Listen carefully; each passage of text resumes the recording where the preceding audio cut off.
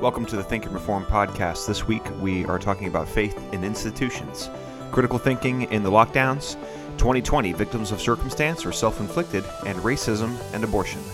All this week here on the Think and Reform podcast.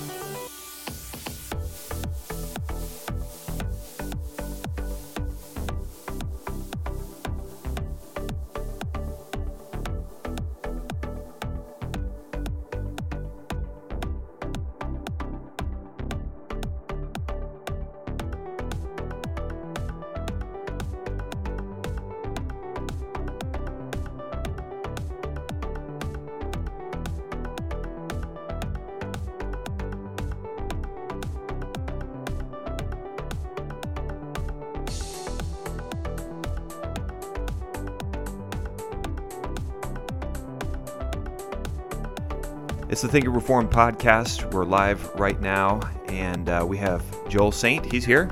Say hello, Joel. Hey, good morning, everyone. And John Bingaman. Good morning. And Jim Mogul's here as well. Good morning. So this is the first time we've ever done this podcast. We are all part of the Mid-Atlantic Reformation Society. And Dad, why don't you go ahead and talk about the Mid-Atlantic Reformation Society real quick? Yeah, the Mid-Atlantic Reformation Society was formed about 7 or 8 years ago, and our purpose was to discuss items that the Scripture discusses that pastors do not, for the most part, that churches do not talk about. Interestingly enough, I'm afraid that, we had a lot of material to work with because there's an awful lot of things that the Bible talks about that pastors don't. For example, a lot of pastors will say, we don't discuss politics from the pulpit. I was thinking about that this week. Jesus Christ says in Revelation, I am the King of Kings. He is the ruler of the kings of the earth. That sounds downright political to me. Mars has been talking about this for years. Unfortunately, we've had an awful lot of material to work with because, like I say, there's volumes in the Bible that the Bible talks about that the pastors won't. That's what Mars has been doing with lectures throughout our time and attempting to educate as many folks as we can. Okay. So this month, what we do here on the Think and Reform podcast, it's a roundtable discussion where everyone brings an article or maybe a video clip or a book or a passage of Scripture, and we talk about it, especially as it relates to society, the culture, the church, the Bible, and all these things. So, Dad, what do you got for us this month? Yes, I'd like to talk, Luke, about the loss of faith, shall we say, in our institutions, many of them, and maybe not so much the loss of faith in the institutions, but the failure of the object of that faith. Did you have faith, for example, in voting? Well, that's taken quite a hit. How about the old adage, well, if you don't like the people in power, vote them out. Well, I say now, good luck with that. Yeah. We just got totally cheated out of an election. Whether or not you are a Trump supporter, no, there's no doubt that cheating went on. But, there goes that. The object of that faith. See, and I'm afraid, Luke, that the faith is still there. That's what worries me. And I want to give an example right here. We got this is from a county Republican chairman, and he says this, and I want to demonstrate the fact that, the object of your faith survives the lack of logic, even the lack of history. Look how many times we've been lied to in this COVID thing, and yet people still have faith. And that's why when you try to argue with people about COVID and you give them some facts, it doesn't change their mind at all, because it's a matter of faith. It's not a matter of facts with these folks. So here he says it's a email that he sent out, and he says, America first is the Republican Party. We must carry on, stay engaged, and become educated. Elections are the way and the only mechanism for the governed to govern the government. Without free, open, accurate, and local, honest elections, nothing else matters. Now, get this next, okay? And I would almost, sort of, yeah. But get this next thing. Our Republican, okay, I shouldn't laugh. I can't read this without laughing. Our Republican state legislature is committed to reinstilling election integrity. Let's ensure this happens. Okay, you know what? The time to ensure that this happens might have been before the Electoral College was seated, maybe. And then he goes on to say this. The Democrats did not win the election. They cheated, got caught, and the Republican legislatures in the contested states decided to turn the other way. Let them win. Let's see now. I think that was Pennsylvania too. Do you see the faith happening here? We still have faith in the election process while stating in almost the same paragraph that those same people, our state legislature, which we want to fix it, were sitting on their hands at best during this whole time. So faith is such a powerful thing, and the objects of our faith have let us down. How about the Republican Party? Did you have faith in the Republican Party? I hope you see that was radically and seriously misplaced. Did you have faith in our courts? Thousands of affidavits. The courts wouldn't even look at them, said there's no such thing as evidence. I'm no lawyer, but I'm pretty sure an affidavit is evidence. Someone swear. Why would you swear that something happened if this isn't evidence? What do you want? A movie camera? Is that what you want? We did have a movie camera. Actually, they had that. Yeah, they did have a movie camera. And that's not good enough either. It's not good enough. Yeah. So how's your faith in our courts coming along?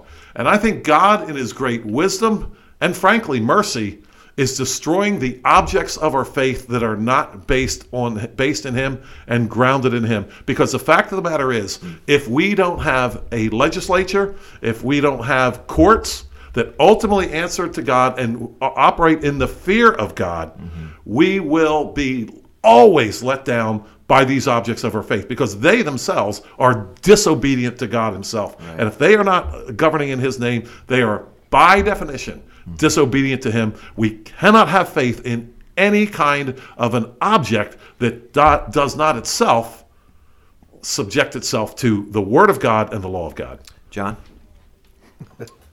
Who's going to argue with that? There's a thing, and I hate to even use the word psychology, but it's an idea called the normalcy bias. This idea that things will return to normal. I'm 67 years old. I grew up here in Pennsylvania. You don't look a day older than 66, John. Yeah, thank you, Joel. I appreciate that. I went to public school. I was taught civics. I learned my civic duty and was taught faith in the system, and all these things worked. And even when things went off the rails a little bit, things would return to normal. And that's my bias, and it's everybody's bias. And we tend to think that when things do go off the rails, when things get wacky, well, it's just for a season and it will return. We're all fighting with here is this idea of continuing faith. We're fighting with the normalcy bias. We're fighting with people thinking it's going to get better. It's going to return to what we expect. And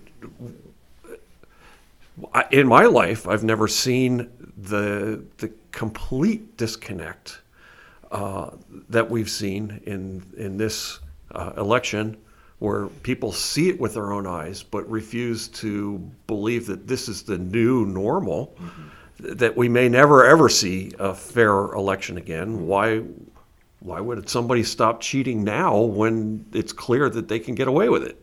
So, it's hard to argue with your point.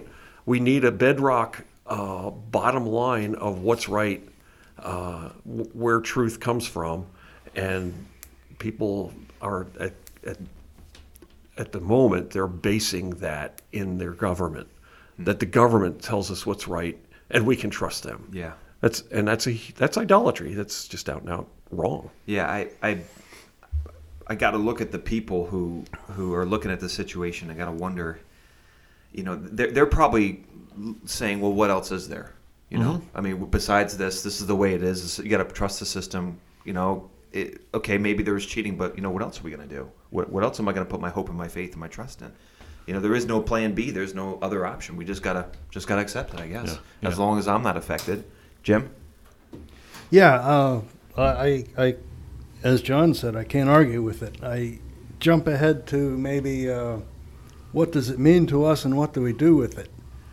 I find myself in the same boat, thinking, well, there's another election in 4 years. What are we going to do then? And probably the wrong question to ask. Do we stop voting? I don't know. I mean, I know good Christians who have stopped voting a long time ago for the reasons that we're talking here. Maybe they're right. So, yeah, what is our response? Do we? The obvious thing is to take God's word into the public square and preach it and draw people to Christ, and that's a given. But then after that, how do we behave now in the political sphere? Do we withdraw? Do we look for candidates? And if we look for a candidate, is that just counterproductive based on what we're talking about here? Why do you need a candidate if the election is rigged and he can't possibly win? Which also brings us back to the thing we've been fighting for years. When you do come up with a candidate and people say, well, why bother because he can't win? This whole thing is filled with paradoxes when you really consider how do we handle it and what do we do with it and where do we go from here. I've raised a lot of questions and not given many answers here. Well, and you say, do we withdraw? Withdraw to where? There's no place. There's no place to run. I'm convinced that the enduring allure of outer space movies, Star Trek and Star Wars, is that there's a frontier. Yeah. There's someplace to withdraw to. Right. And that's very appealing, especially to the American psyche. There was always the West. You could move west. Well, now you can't. Yeah. Because you might step on somebody's wetlands, and goodness knows the snail darter is going to go extinct. There's no place to go withdraw. Maybe what we should be looking at is leveraging the situation. Maybe it will become so obvious. I mean, how obvious does it has to be before people start looking and seeing that there's something wrong? Is there opportunity for us in this? Can you name a situation in history where something became so obvious to people without the Bible being there first? Without the pastors pushing it. Is there a situation where they all just woke up and I hate when people on woke. Facebook. Did you just say figured it out? I really hate. There's two things that I hate when people say. Number one, do your research, and number two, wake up, America. Oh my word, I hate it so much. Why, Luke? Well, first off, do your research. It doesn't mean do your research. It means just think the way I do. That's what do your research means, because we all do our research. We all read the dumb articles from CNN and Fox and what have you. We all read the articles. But as Paul Michael Raymond has pointed out, education is not informational. It's a what did he say? It's provisional, right? So it's like optional. You can't possibly know everything, so you have to choose which stuff is important to know, right? So when you say do your research, people have read the articles. It doesn't researching. You're not going to research your way out of ignorance. Okay, it's never going to happen. You can't reason your way to truth. You reason from truth. So all the answers to these problems, it's not about the article. It's not about the study. It's not about the doctor. Because you know how that game goes. I say, well, my physician, like you said, Jim, my physician said this was bogus from the beginning. Well, the next question was, okay, first the question is, well, who are you? You're not a authority, Jim. You don't know what you're talking about. He said, well, my family physician. Then the next question is he an epidemiologist? No, he's not. Okay, well, there goes his opinion, right? Because before I said you had to be a health professional. Well, he's a health professional. But is he an epidemiologist? And it just keeps on going up, right? And then after that, is he a virologist, right? So and it just keeps going up and up and up until, my expert can beat up your expert. So you don't need the right expert. You don't need the right virologist or epidemiologist, the latest article. All the problems that we face in society can be found in the Bible, okay? True enough. If the fear of the Lord is truly the beginning of wisdom, yes, then we absolutely have to start there. Right. And that is such a wonderful filter. Because we can look now at all these experts, and you know what? They all hate Christ. They all hate his word. Yeah. Oh, you know what? That should maybe give us a clue. Yeah, right. Perhaps. Right. Maybe. If we really believe the Bible. But therein lies the problem in American Christianity. Right. Do we really believe the Bible here? Right. And you know, I'm thinking about what Jim was saying there, and I want to address that a bit. If we are proclaiming the authority of Christ, that doesn't change. If we are proclaiming the fact that all goodness and righteousness comes through the cross of Christ and no place else, Yeah. that hasn't changed. What has changed is the amount of support that you will get for it. That has radically changed. And so I was thinking about this, and I think I'm going to be preaching about this tomorrow. I was thinking about Elijah, right? And Elijah would have been an absolute pariah. I mean, and here's the thing. We're worried about the flow of information now. Of course we should be. Right. Talk about flow of information. There's Elijah on the run most of the time, right? Who's controlling all the information? Ahab and Jezebabes. Right. They're in charge of information, right? And they can say truthfully that this drought that we're experiencing right now, a 3-year drought, is the fault of Elijah. So you know, and he's Yahweh's prophet. How about that, guys? And so this is what we need to be focused on, at least to some great degree. At what point do we say, you know what? We must be weeping at our offenses against God. That was the solution to the drought then. It wasn't like to go get Elijah and I don't know, put him in a stretch him out, or hang him up by his wrist or whatever until he says, okay, it can rain again. Yeah. That wasn't the solution. The solution was repentance and weeping at the great wickedness that was going on. Right. And right now it's going to happen to us. There are people that are going to be in charge of the information, and we will be a pariah, not as bad as Elijah probably, but very, very badly. Right. And so we cannot say, well, we cannot anymore promote the authority and the saving power of Jesus Christ. Because if we don't do it now, wow, how serious were we before? Heard a great Spurgeon quote, and I'll wrap up with this, at least for now. Spurgeon saying, you know what? He didn't say, you know what? He didn't talk that way. I do. But he definitely did not. Charles Spurgeon, you know what? Joel Spurgeon. Yeah. I'm just quoting him. He said, you know what? I did it again. He said, if you don't believe in God in the tough times, then you don't believe him at all. Right. Well, what I was saying before is that people get confused because they say, do your research. And I hate when they say it, because the problem is as you say many times, this is not informational. We just don't have the right information. If I just get the right information, we can figure this out. Right. As these young numbskulls who graduate from college think, if we just get enough beautiful and smart people in the room, we can figure this out. They put the faith in the experts. But this is not a problem of information. It's not a problem of law. It's a problem of ignorance that can only be solved by the Bible. So all the epidemiologists in the world cannot interpret Pharaoh's dream. Okay, that was not the problem. The problem was you needed a godly and righteous man who had wisdom.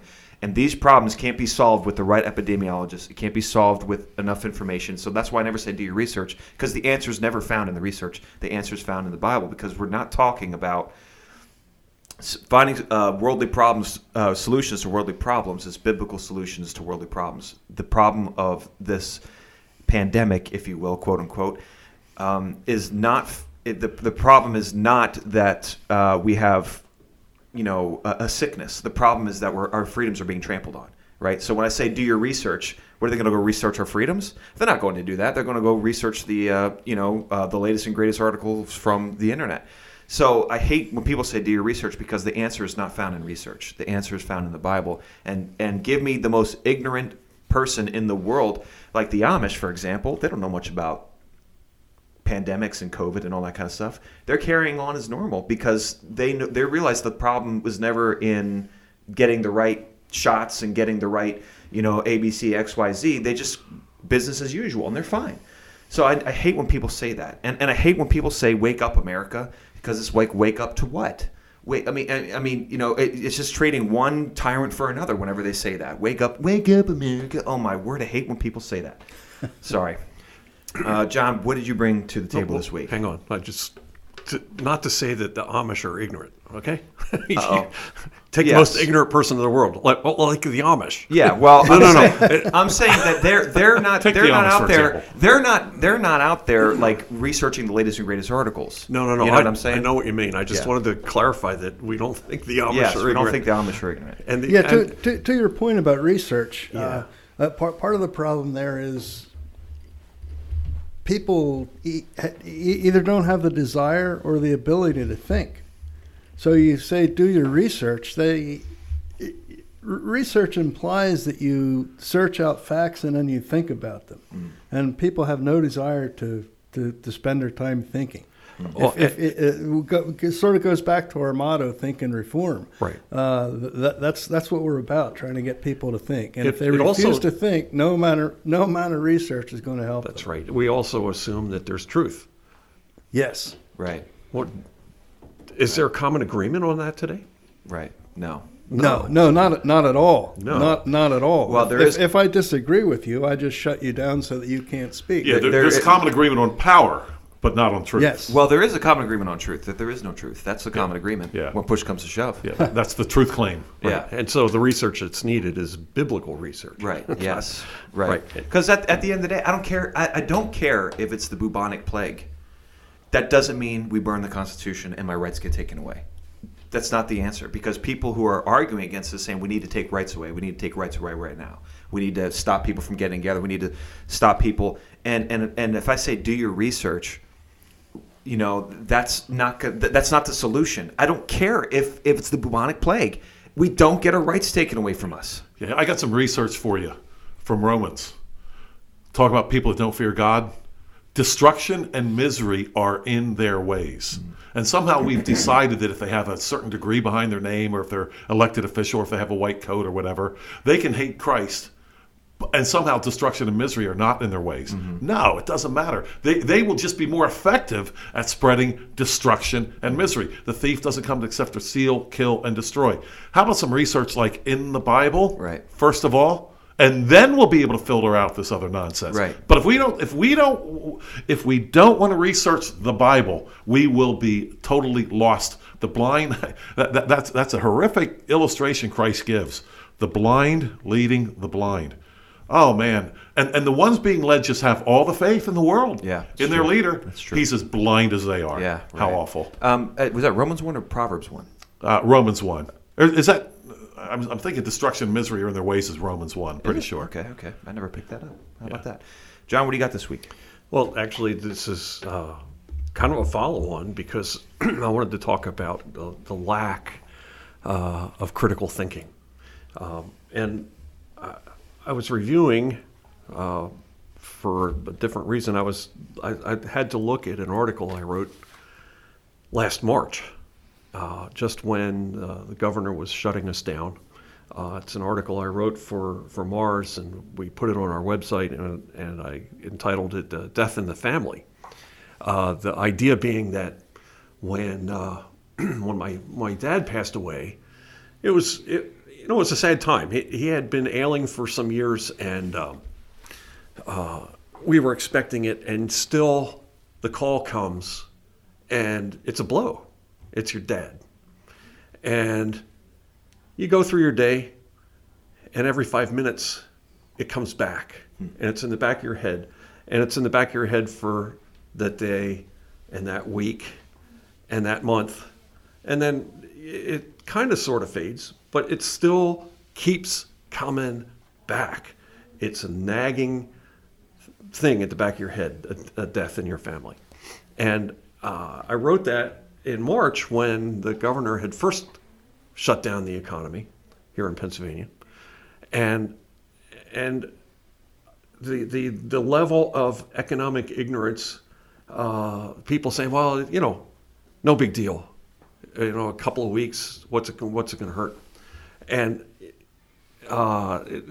nobody seems to understand. You can't just start and stop economies, and it will destroy businesses. And that's being borne out. People still believe that we're going to get back to normal somehow, and yet the auction sites are selling off restaurant equipment faster. Well, they're not selling it. but it's coming in for auction as business after business closes down. But at the time, I was wondering about where's our critical thinking, and here we are, almost 10 months later, and I'm still wondering. Mm-hmm. We look at the overall mortality rates worldwide, which haven't changed.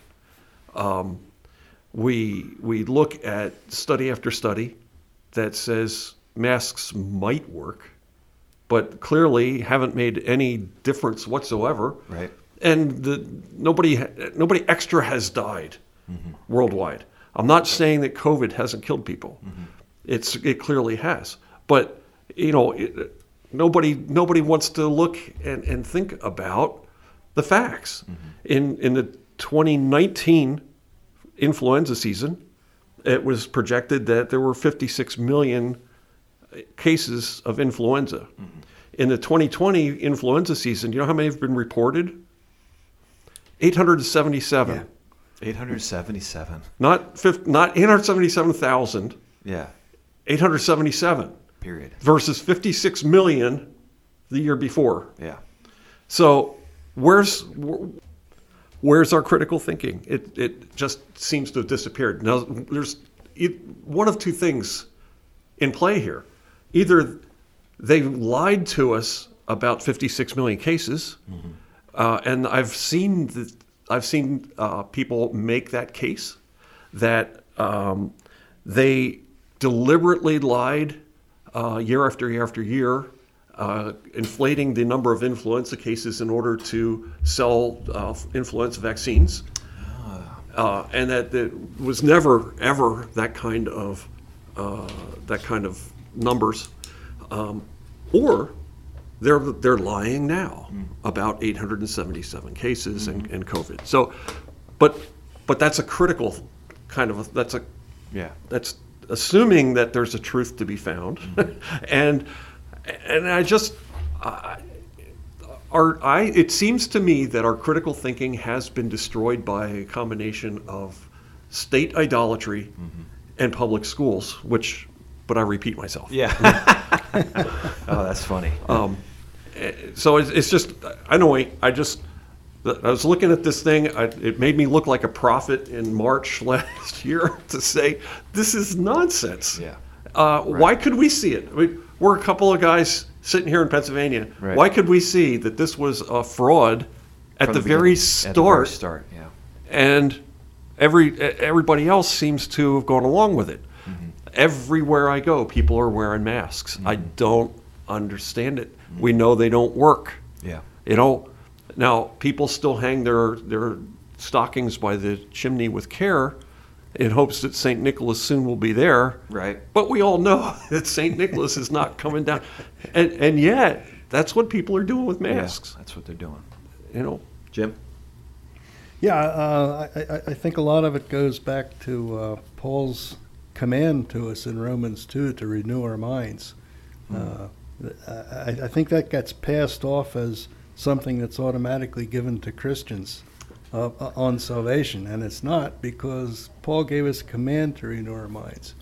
We renew our minds by thinking and by reading the Bible and by observing the things around us and thinking them through. In light of the Bible.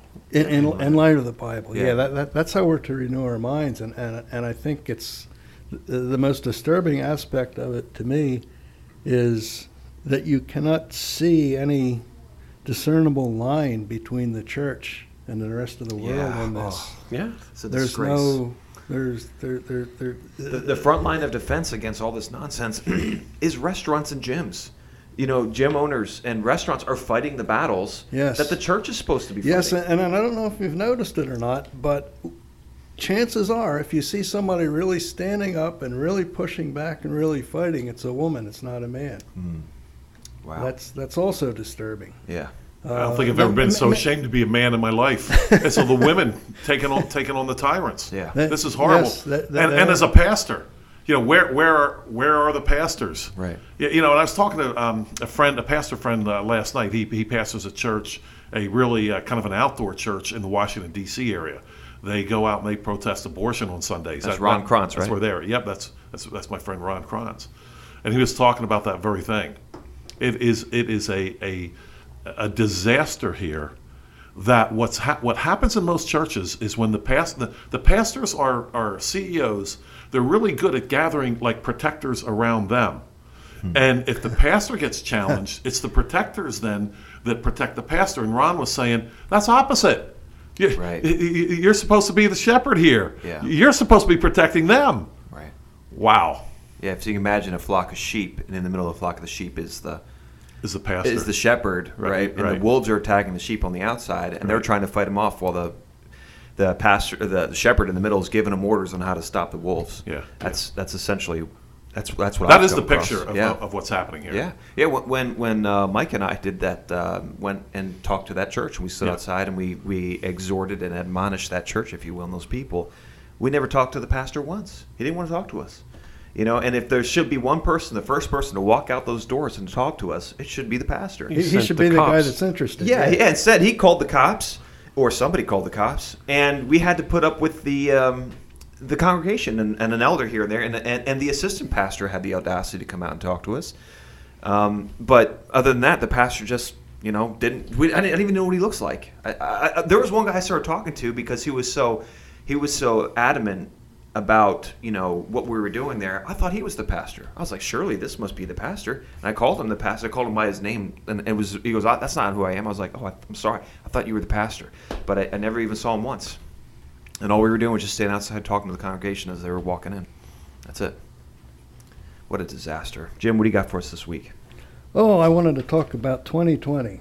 Okay. And it gets passed off by a shortcut, an intellectual shortcut, I guess, maybe lazy thought, where people talk about. I'm not complaining about people saying that 2020 was a bad year, or whether it's jokingly or lighthearted or serious, however it's put.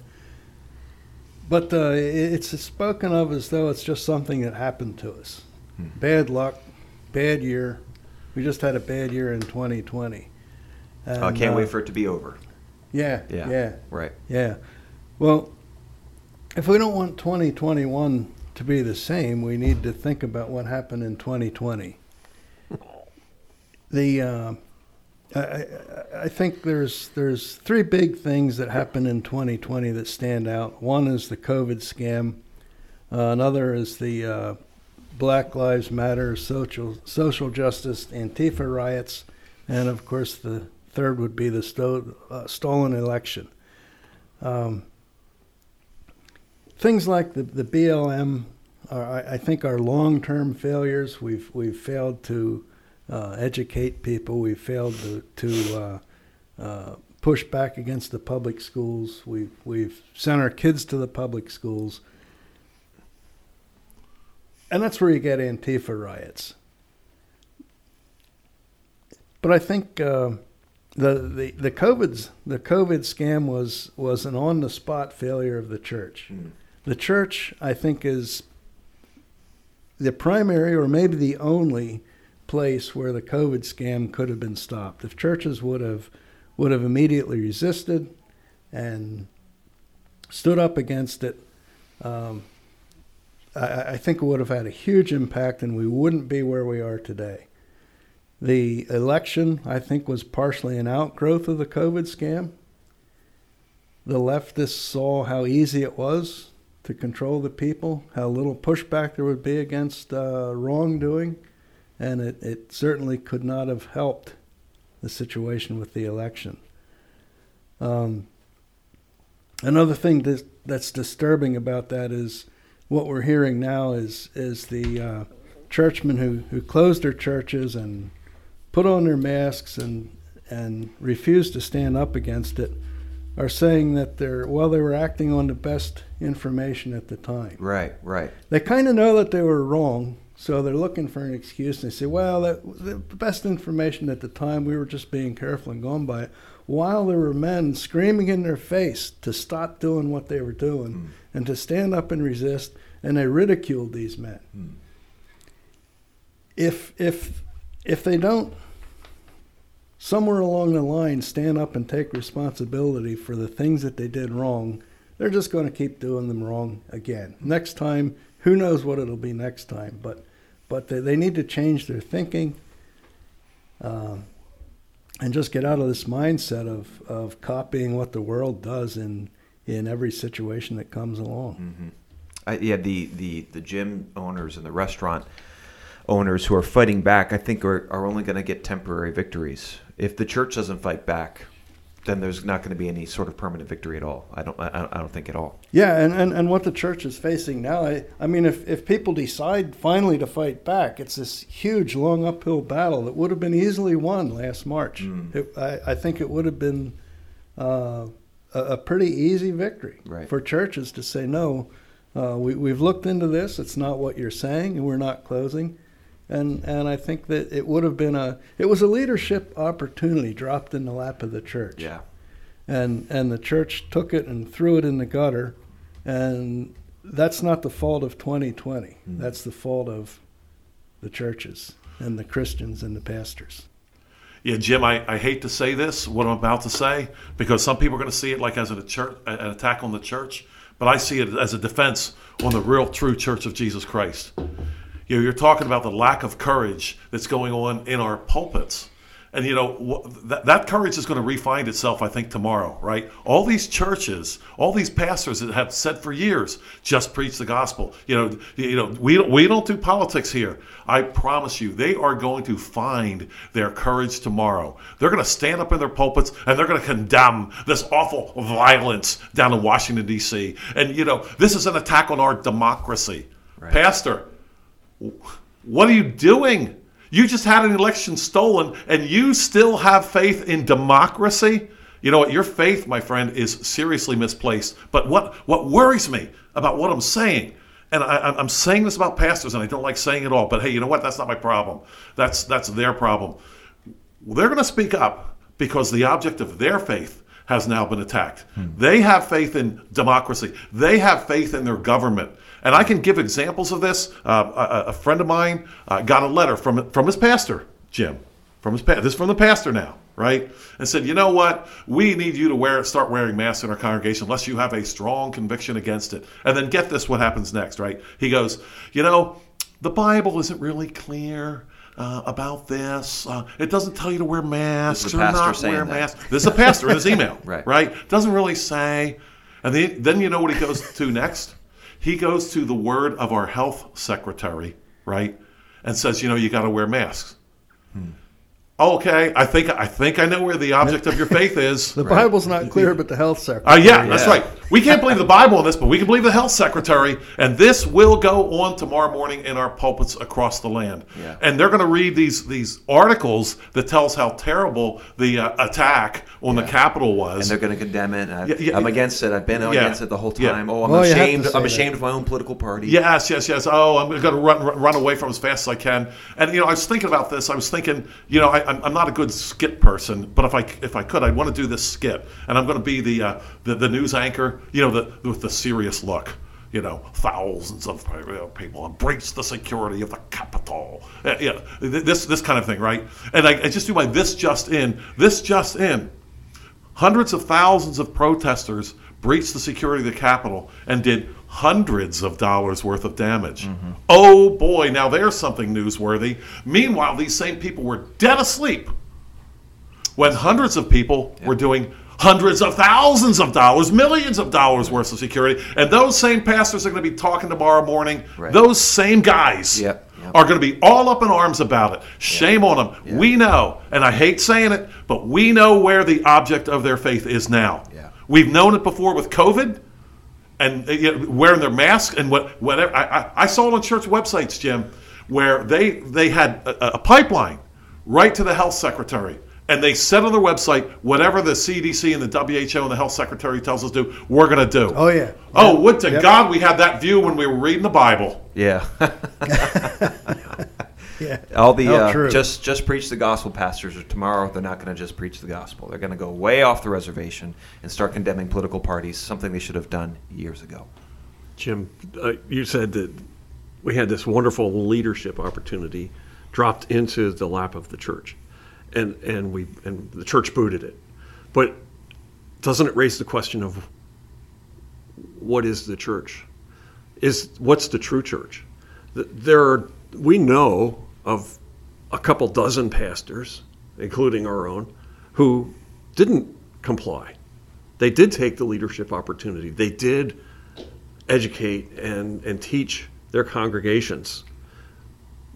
The problem ends up being whether or not what's called the church out here, the visible church, is actually any more Christ's church. We used to be able to make that distinction in the days of the Cold War when we looked at the Soviet Union.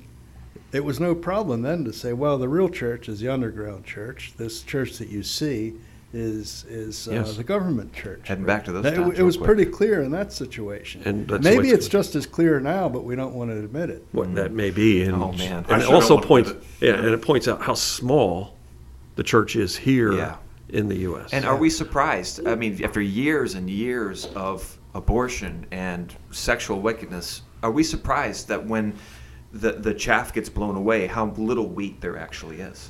Well, back to critical thinking.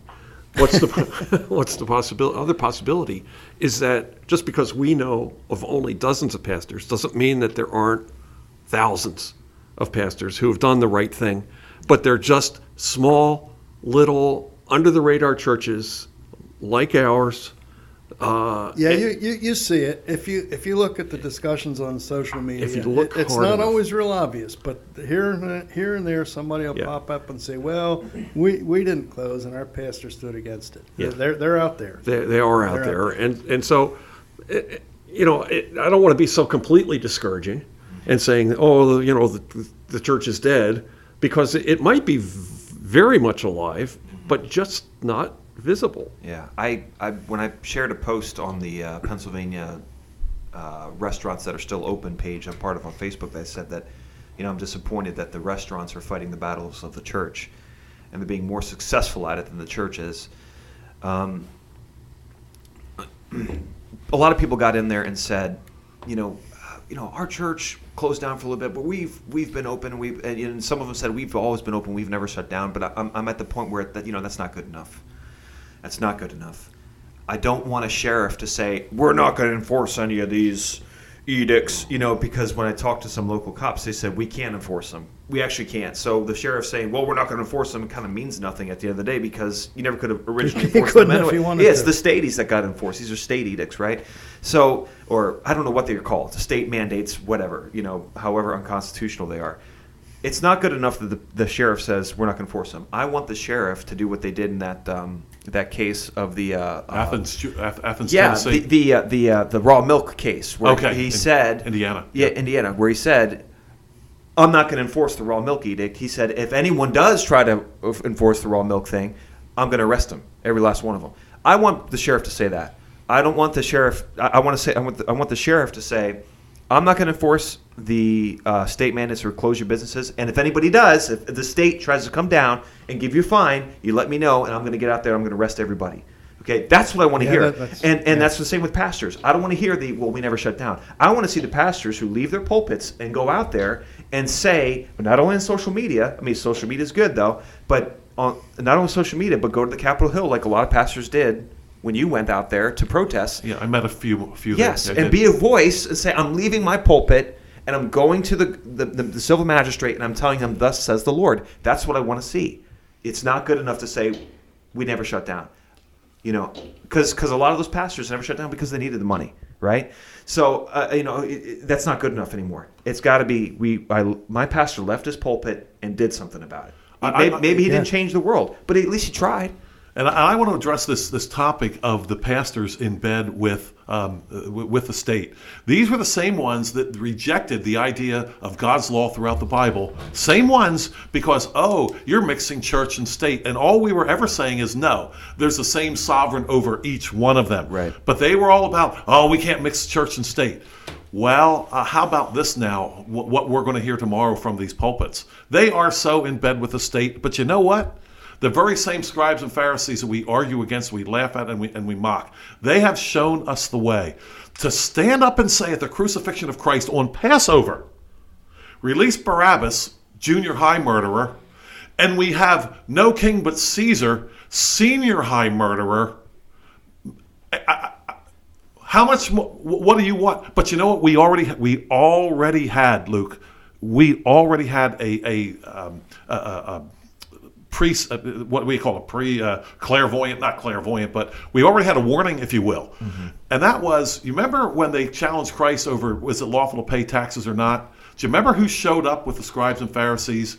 And the Herodians. Oh my word. You mean the scribes and Pharisees were in bed with Herodians the whole time and we just didn't know it?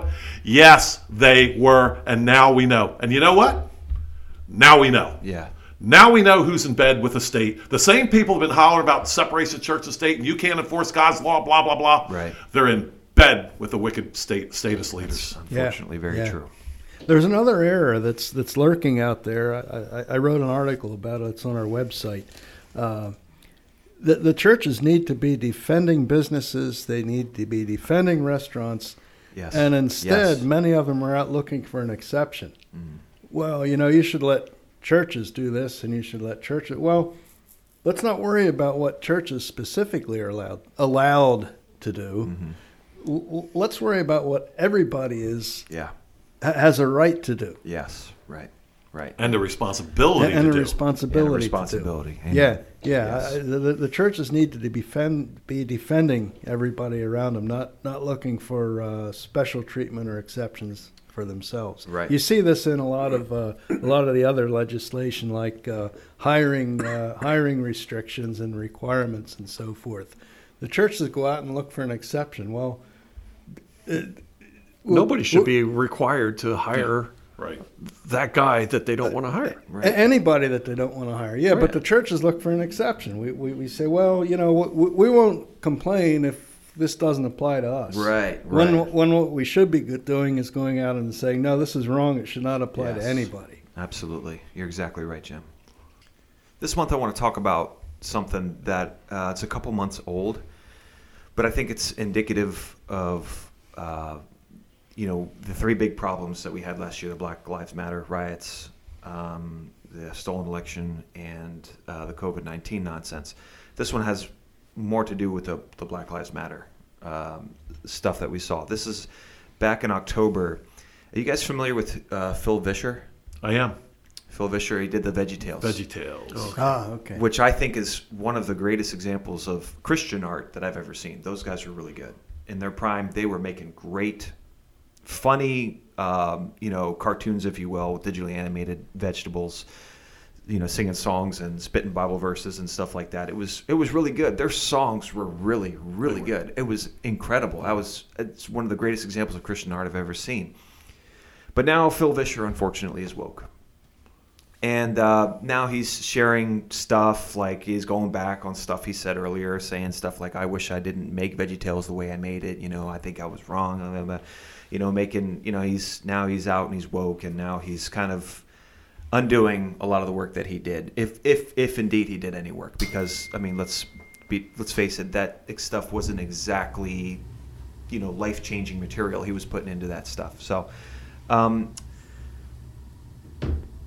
he released a video that I saw back in October about abortion.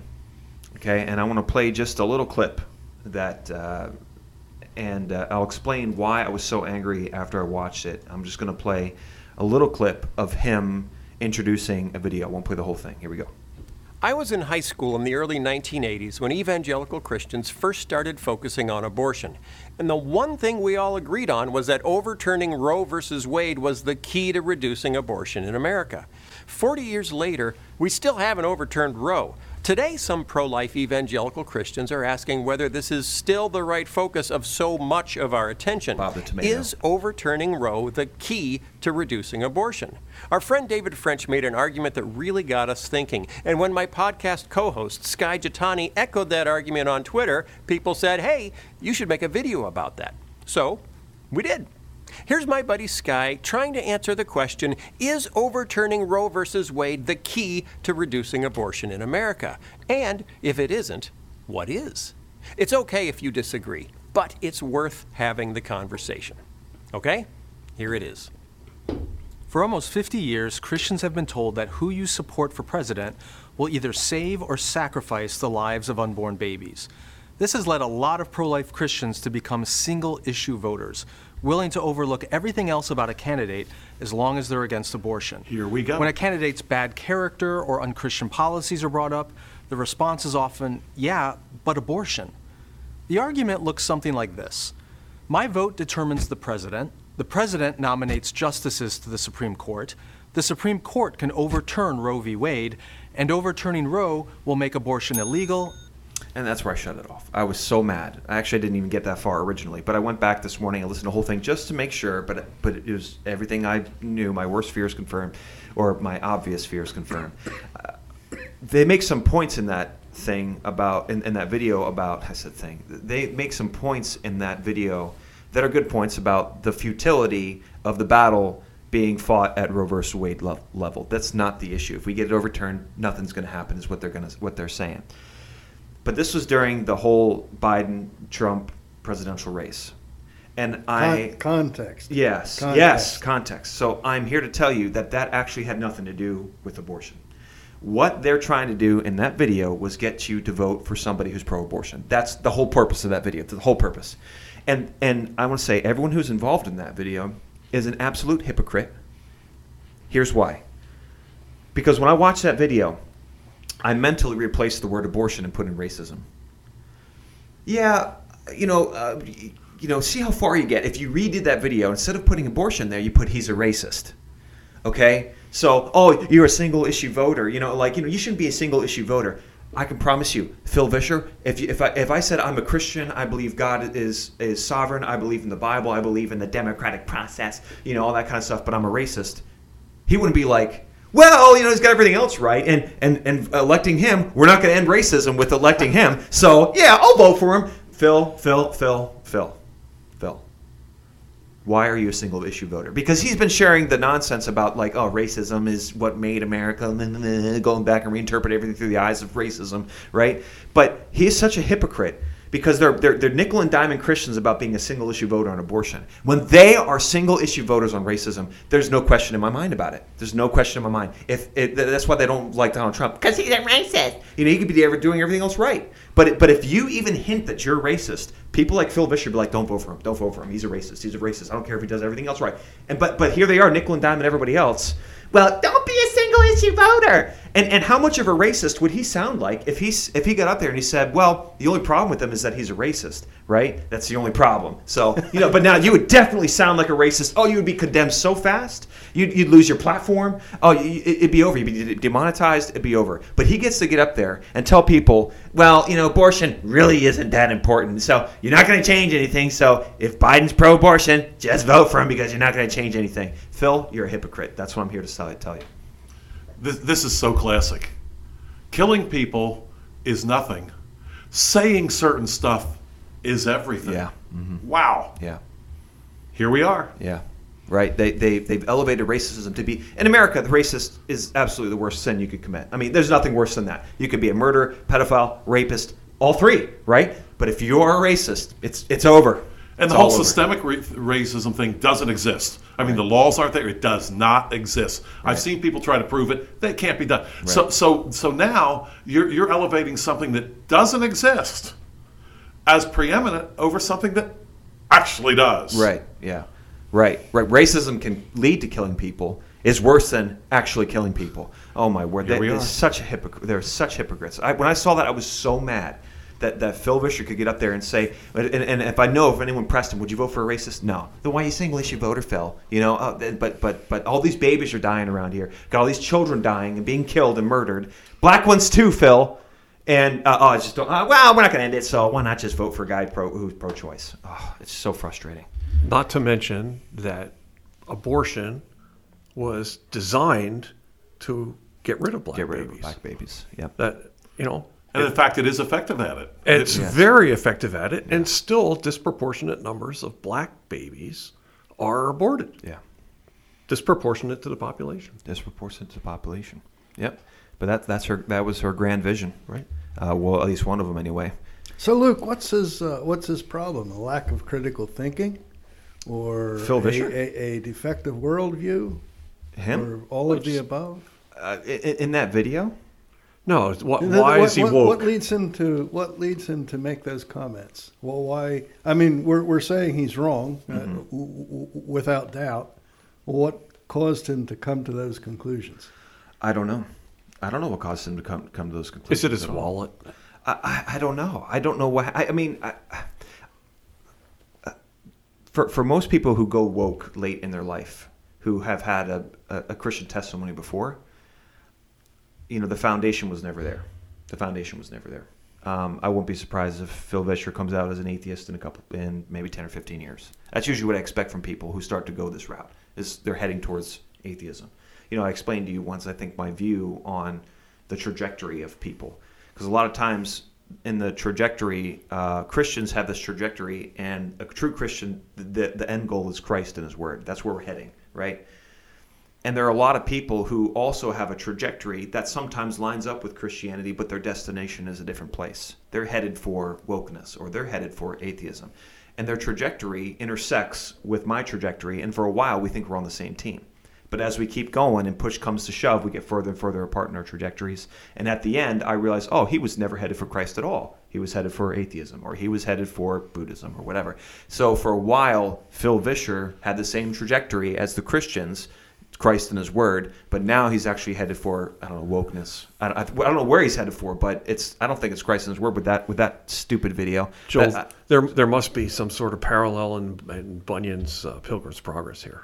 Yeah, there's certainly traveling the same path. Yeah, there certainly is. Good one, John. And a couple guys that were. I mean, I have so many favorite characters in Pilgrim's Progress, but there's two: ignorance and talkative. It's hard to come up with two terms that describe mainstream Christianity better. They're ignorant and they talk about it. Right. And they are ignorant of the Bible. Yeah. They're ignorant. Yeah. Well, folks, that wraps up this month's podcast. Thank you, everybody, so much for listening. You can find the Mid-Atlantic Reformation Society online at thinkandreform.org and also futureofchristendom.org. Thanks, everybody, for listening. And remember our motto, think and reform, and we'll see you next time.